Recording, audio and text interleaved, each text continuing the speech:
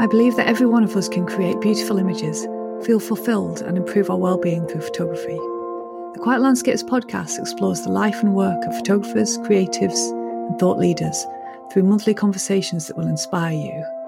My name is Margaret Soraya and I'm so glad that you are here.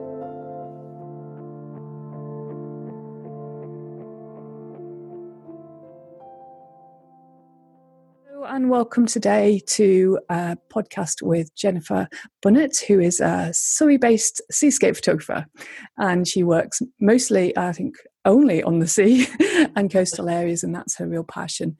So it's a real pleasure to have her on today to have a little chat about the motivations behind her work. And Jenifer's work is, I saw it on Instagram, and I get the feeling of it being so dreamy and beautiful and just wonderful. There's just this wonderful, soft, gentle feeling behind the work. So it's probably some of my favourite seascape work that I've seen. So it's really lovely to have you here. And I also think that we've got quite a lot in common. So there's quite a lot in our paths that are very, very similar. So we'll just have a wee chat about that. But first of all, if you'd just like to tell us a little bit about yourself, where you live, and what the role of photography plays in your life at the moment. Okay. Hi. Yes, I do. I live in Surrey, which is unfortunately landlocked, which is a bit inconvenient for a seascape photographer. But I was brought up in Pembrokeshire, and I was brought up by the sea and spent a lot of time around the sea. So I keep going back to it as often as I possibly can. And I suppose I went through photography. I worked in photography all my life, really. And once I started deciding I was going to concentrate on photography as an art form, I went through various genres, trying things out. But it was just the sea that kept drawing me back time and again. So that's what I concentrate on. And I just get down there. I try and get down there once a week, maybe twice a week, down to the south coast, and travel to Harris and Pembrokeshire and other places just whenever I can. So it's quite interesting that, because I actually live in the middle of Scotland as well, so in Drumnadrochit in Inverness. So I'm also landlocked, but I also have a real passion for the sea. I can just go either way to get to access it. Do you find that is a frustration to you, or hinders you, or do you think it just kind of it is what it is, and you just make the best of it and go as often as you can? I do that, really, yes. But it does frustrate me, especially when the light suddenly becomes absolutely stunning, and I'm driving along doing something mundane in Surrey, and I just can't get to the sea at all. Yeah. I would like to try and move closer to the sea, right, when I'm able to. Unfortunately, at the moment, personal circumstances mean I can't, family circumstances, but I would like to live closer to the sea, because then I can just pop out and respond to the light and fleeting moments much more easily. Whereas now I have to pre-plan really carefully, and that's exactly what I do. I plan down to the finest detail, the tides and watch the weather forecasts, and try and keep good tides in my diary. So, okay. And then check the forecast around those times, and try and make sure that everything is set up so that I can get out. Okay. And have my session at the sea. It's so essential. So do you plan that? Do you block that into your diary? Do you say, I've got next, like I block in weeks, and then it's just potluck really when I get over to the islands, the weather, just see what the weather's doing. Do you tend to plan weeks or days? Well, yes, I do. I try to. It was always a bit dependent on my ex-husband being able to be with my son, and just having a bit of support in that direction. And he used to have him every Tuesday, and I used to get out on Tuesdays. Rachel and I used to call it, Rachel Talabot, that's my friend. We used to call it Togging Tuesdays. But things have changed a little bit now in various directions, and I do put in good tides in my diary, and then when it gets closer to the time, I try and do everything I can to get out for those. But other times I just try and make sure I get out at least once a week. Doesn't really matter what the tide's doing. I just have a look and see what it is doing, and then plan where I'm going to go according to what sort of tide it is and what sort of forecast it is. Fantastic. So how far is the south coast from you? The nearest beach is about an hour and a half's drive. Okay, so it's not too bad. It's about a 2-hour drive. So it's a sort of 4-hour round trip. So it is a good idea to plan carefully. I do, I don't want to do it on spec. It's just a little bit too far for that. It's too complicated for me to arrange things at home just to go on spec. I do like to know or hope that things are going to be good conditions when I get there. It's lovely to see that you've created this, it's really cohesive, and I'd say it's gently powerful, your style. I'd say that there's a really sort of understated tone about it. And to do that with all the constraints that you've got there, so you're not living in that location and you're not spending a massive amount of time there, I think that's really admirable. And, I do see... I do admire people, I have to say, I do admire people who have these family commitments, because I'm very, very similar. I'm at home. Well, I've been at home with my 2 children for many years, and I've had to find ways of getting myself to these places. You find a way, don't you? You do find a way. It's an obsession, really, isn't it? Creating your art, doing your photography. Just make it happen. It's sometimes really difficult and really challenging, but you do find ways to do it. It's absolutely essential. Yeah. So I think what you've just said there, it's essential. It sounds to me like you're driven in the same way that I am, and you've recognised that it's essential to your well-being to do this for yourself. Is that right? Does that strike a chord? I just have to do it. I think most people like us feel that way. It's just got to be done, and whatever the constraints are, and most people have some sort of constraints, some more than others. And they just find ways to do it because they literally have to do it. You've got to get out and create.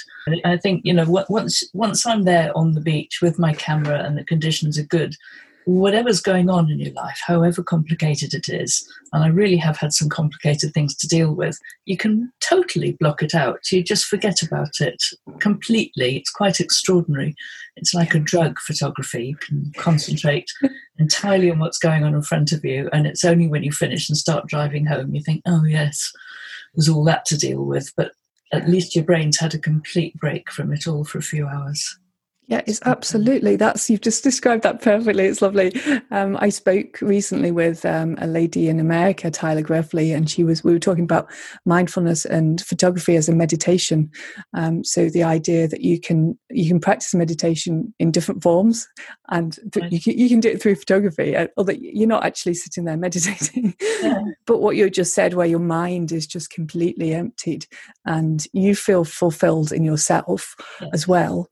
It's such an important thing, and I think if you don't do that, you don't give yourself time to do that, you can really struggle in lots of different ways, because creativity gives you life force, doesn't it? And it makes you feel alive. I've wondered how people cope when they've got major crises to deal with, such as some of the things I've had to deal with in the past, and they haven't got an outlet like that, or either a hobby or a job that they really love doing, or just somewhere to go and do something different. I really don't know how they cope.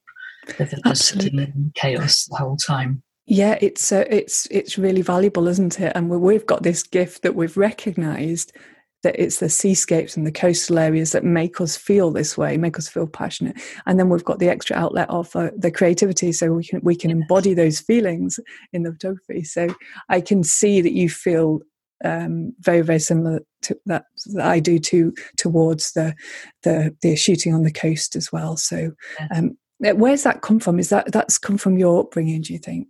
Well, I think it must have done, yes. My dad was a sailor. He ran a sailing school when I was very, very small, before he went on to do his photography.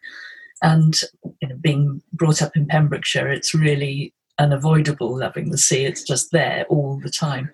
We used to spend a lot of time on the beach, all sorts of different beaches, and everything revolved around the sea. Our social life, barbecues on the beach. My brother went on to become an RNLI coxswain, and he still lives down there. 2 of my brothers still live down there, actually. Yeah. It was just part of all our lives. And when I used to go and visit Mum while she was still alive in Pembrokeshire, I used to sit there looking out the window at the weather, saying to her, shall I go to the mountains today or shall I go to the sea? And I think I used to feel I ought to go to the mountains, because I always ended up going to the sea. And at that time I thought you needed variety. and you needed different things in your portfolio. And, I do love the Preseli Mountains, but I did always end up going down to the sea. I just couldn't resist it. And I suppose that's why, once I decided I was going to photograph the sea, I had to get to know other places that I could get to more easily. And Rachel was brought up on the south coast, and she said, why don't you come with me to one of the beaches? And I said, oh, they're all stony and they're not very pretty. And she said, come on, just have another look. And of course, then I realised they're not all like that. They're nothing like Pembrokeshire beaches. Yeah. No beaches are. The Pembrokeshire beaches are so special. But I've come to love the White Cliffs of the south coast just as much as the Pembrokeshire beaches, but in just a different way.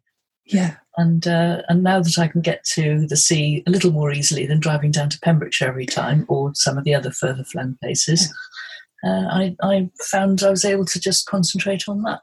Brilliant. I suppose it's that compromise, isn't it? We can't always have the ideal, so especially in these past few months, we've not been able to do our ideal shooting. So you find you're able to find, if you can find pleasure in these kind of compromise situations where, I've been photographing in forest, which is like never in the forest, but I'm still experiencing that mindfulness and that love of photography in the meantime. And then when I get back to where the places that I feel completely happy in, so we're always making those kind of compromises. Yes. So I suppose, and then you start to love it through it, don't you, a little bit? So, you do. And also, if you're forcing yourself to do new things, you're teaching yourself new ideas, or you might come up with something completely out of the blue that you hadn't thought of. So once you're presented with something different, like the South Coast beaches for me were very different to what I was used to. But you start thinking differently, forcing yourself to be more creative, coming up with new ideas.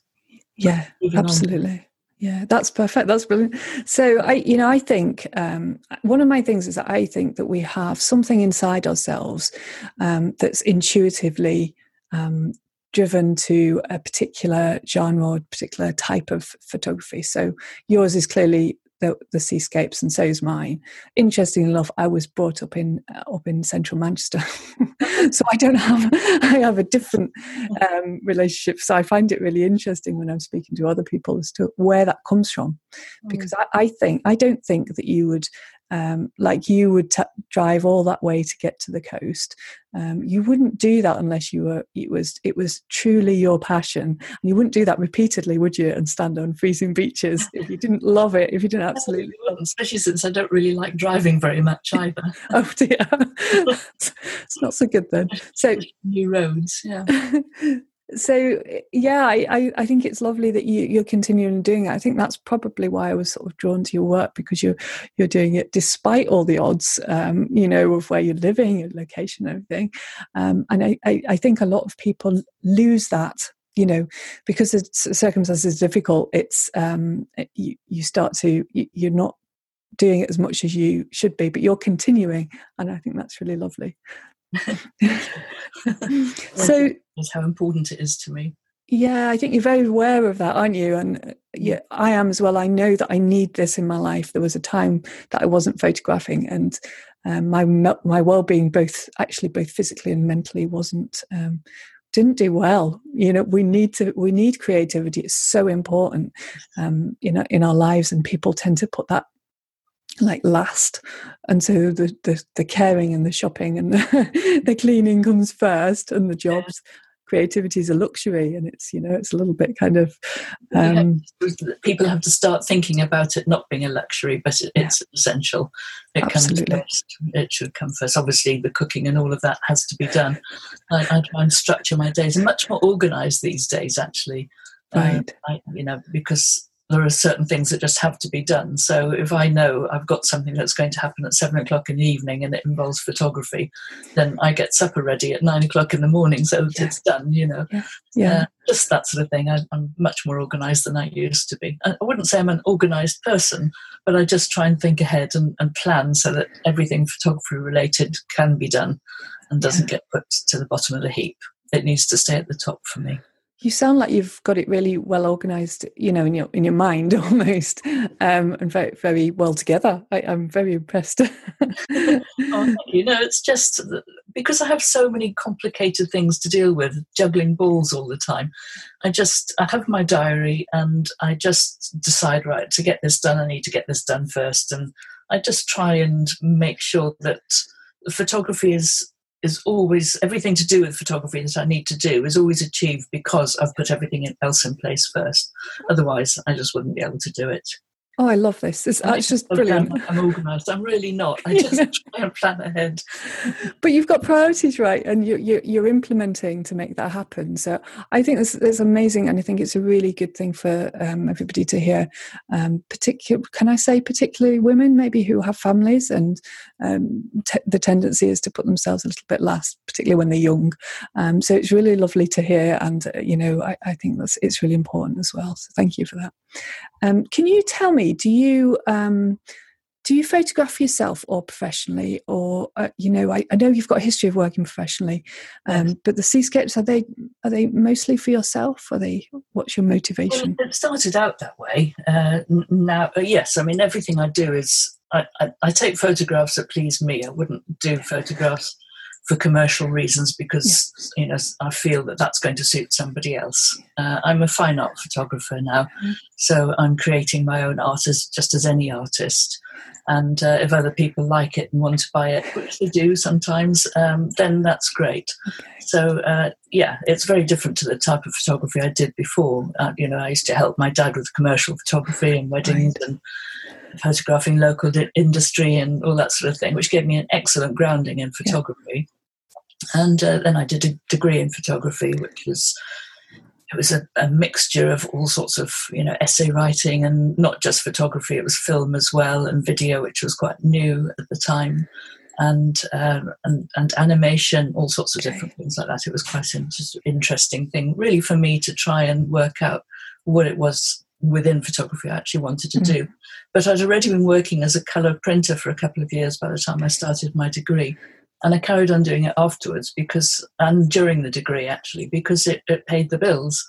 So I ended up becoming a proper photographic printer, colour printer. I started out black and white with my father, ended up doing colour printing and then post-processing of different types of post-processing, and teaching youngsters who are trying to get into photography. And the government had a scheme, the young, I can't remember what they called it now, the young, not apprentice, but they put youngsters, often with difficult backgrounds, into industries to have a go at it. And so we used to have a lot of people coming through, and I was always given the job of teaching them.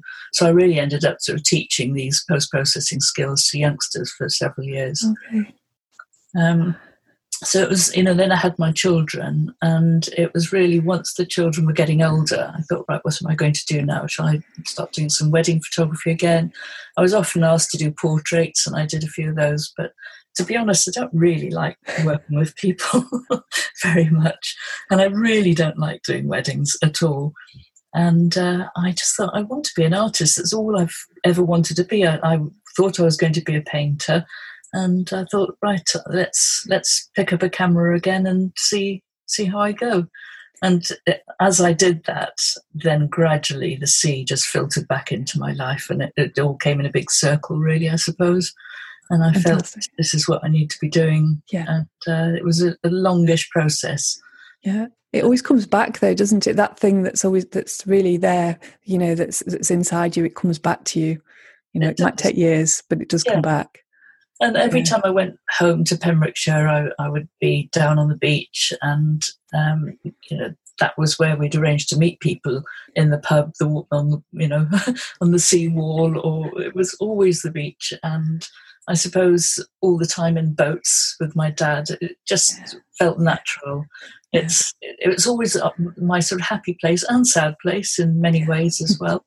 And I just decided that's what I've got to do. It was a long process over several years as my children went from sort of teenagers to adults, or young adults. My youngest is still quite young, but that was what happened. I just suddenly the sea came back into my life again in a big way. Fantastic. And you said just at the beginning of that, you said something quite telling. You said that you do it for yourself. And I think, for me as well, I always shoot for myself, and I have very little regard for what anybody else thinks.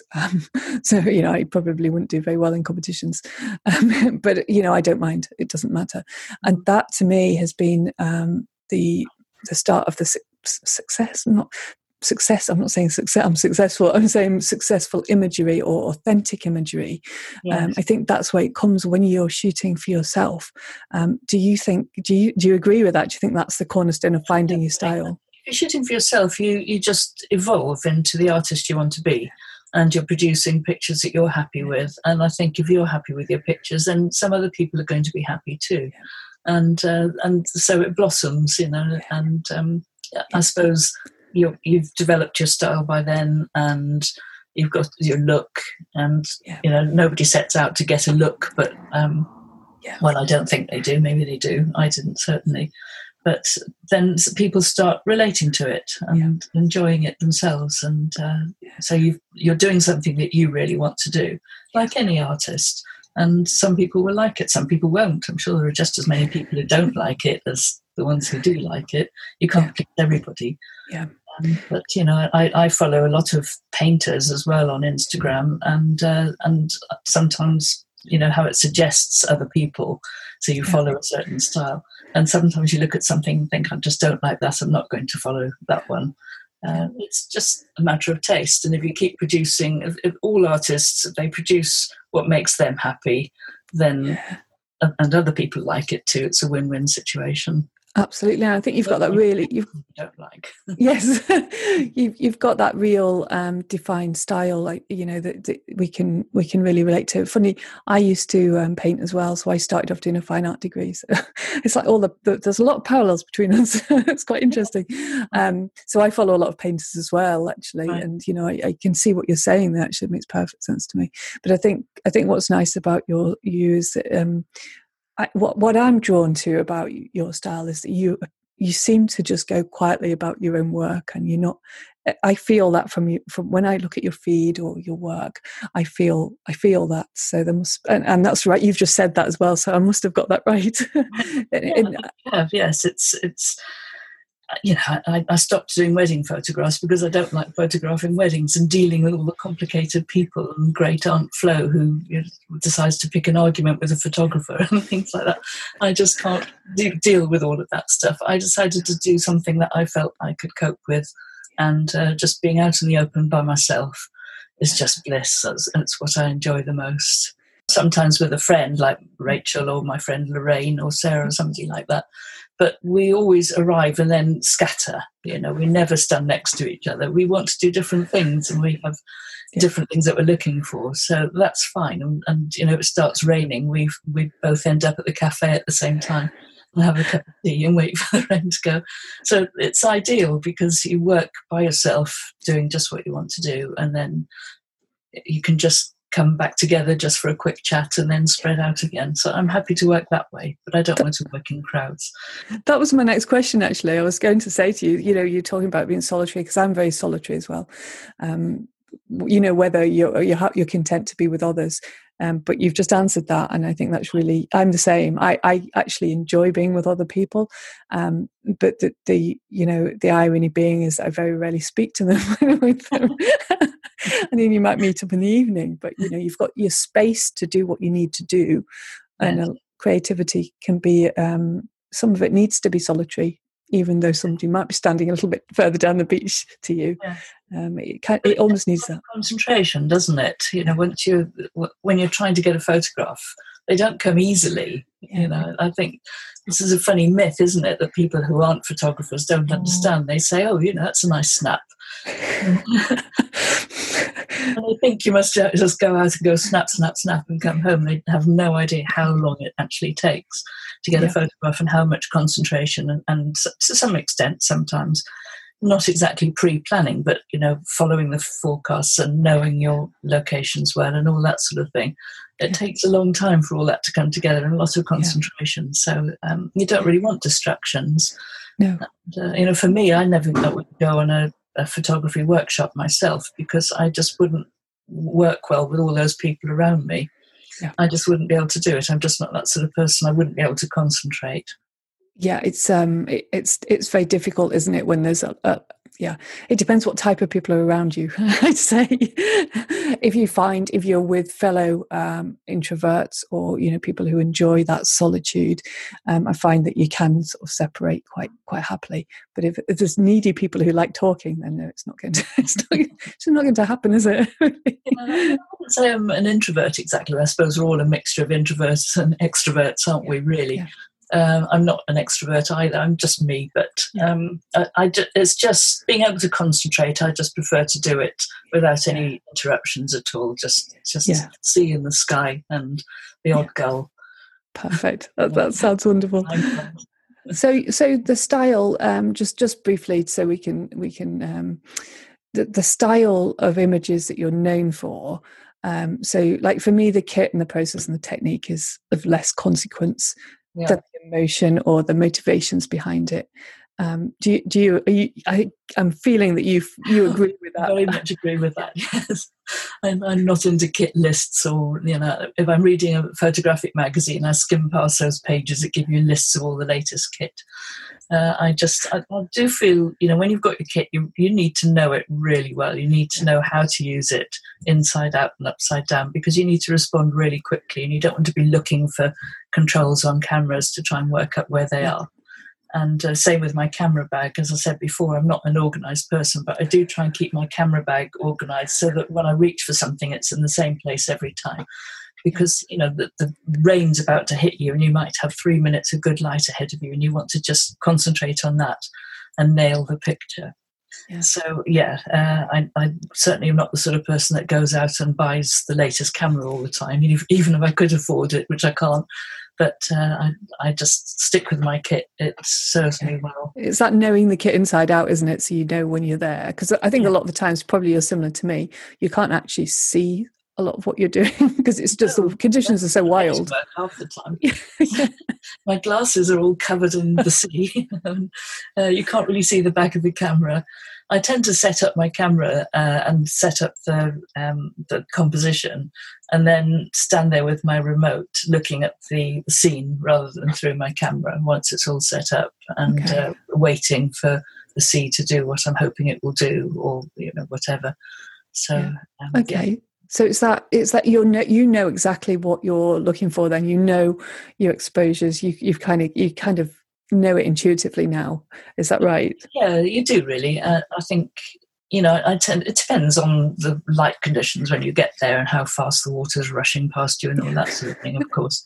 But if it's darkish, I start with just maybe a 2-stop neutral density filter and maybe a 1-stop grad.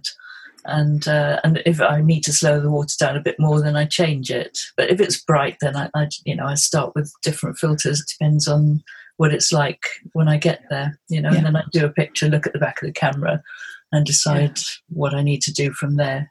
Right, perfectly. Yeah, that's very similar to how I work, actually, except I'm probably a little bit more simple. I've got one filter. And I'll always use that filter. But that's probably very unusual. But I know it's different. When the conditions are different, I'll go to a different scene. It'll take a long time for me to get that exposure right for that day, but I know what I'm going for. Just takes a while.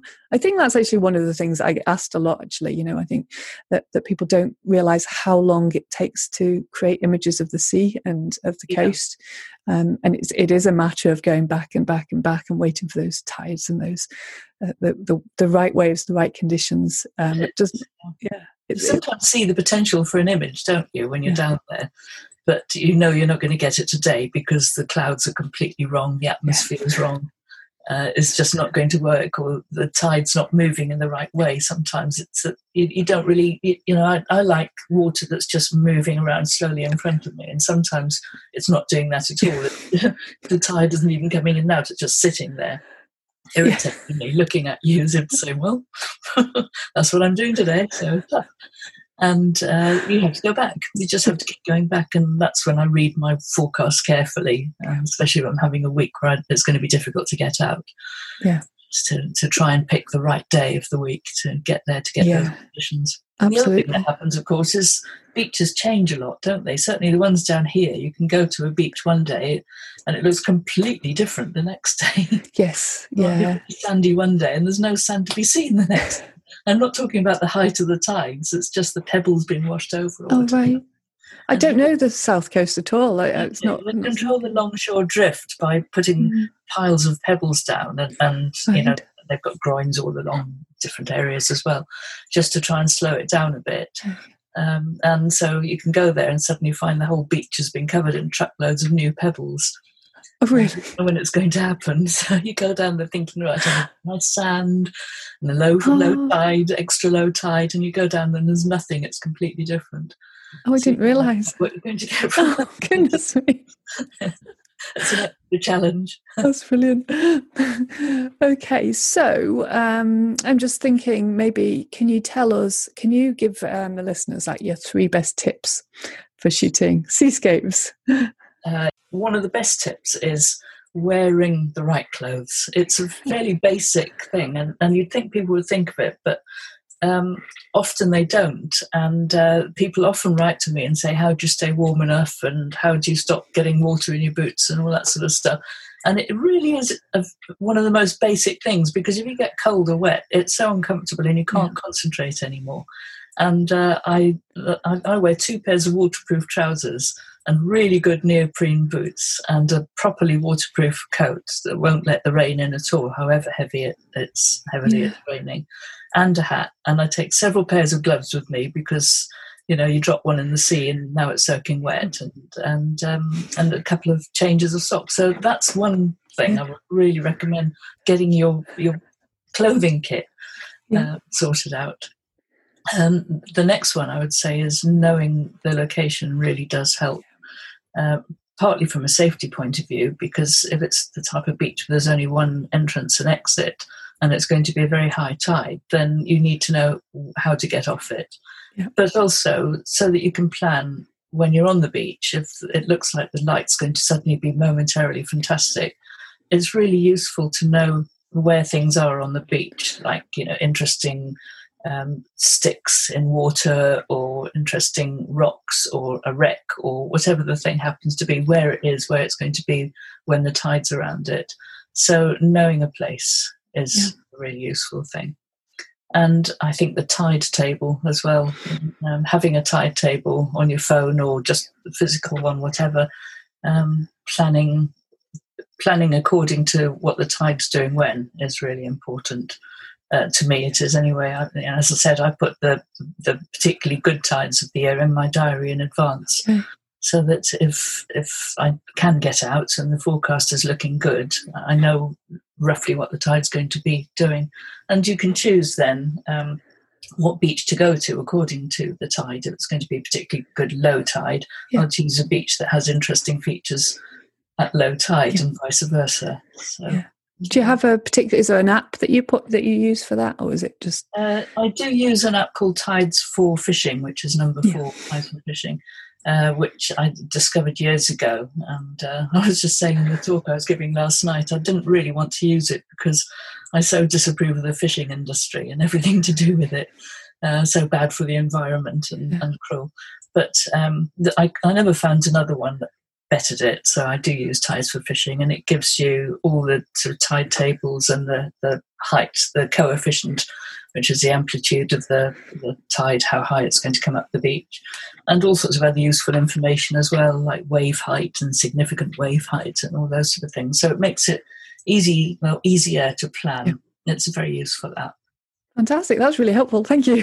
That was a lovely chat, and thank you so much for taking the time to speak with me. I really enjoyed that, actually. Thank you. Yeah, thank you.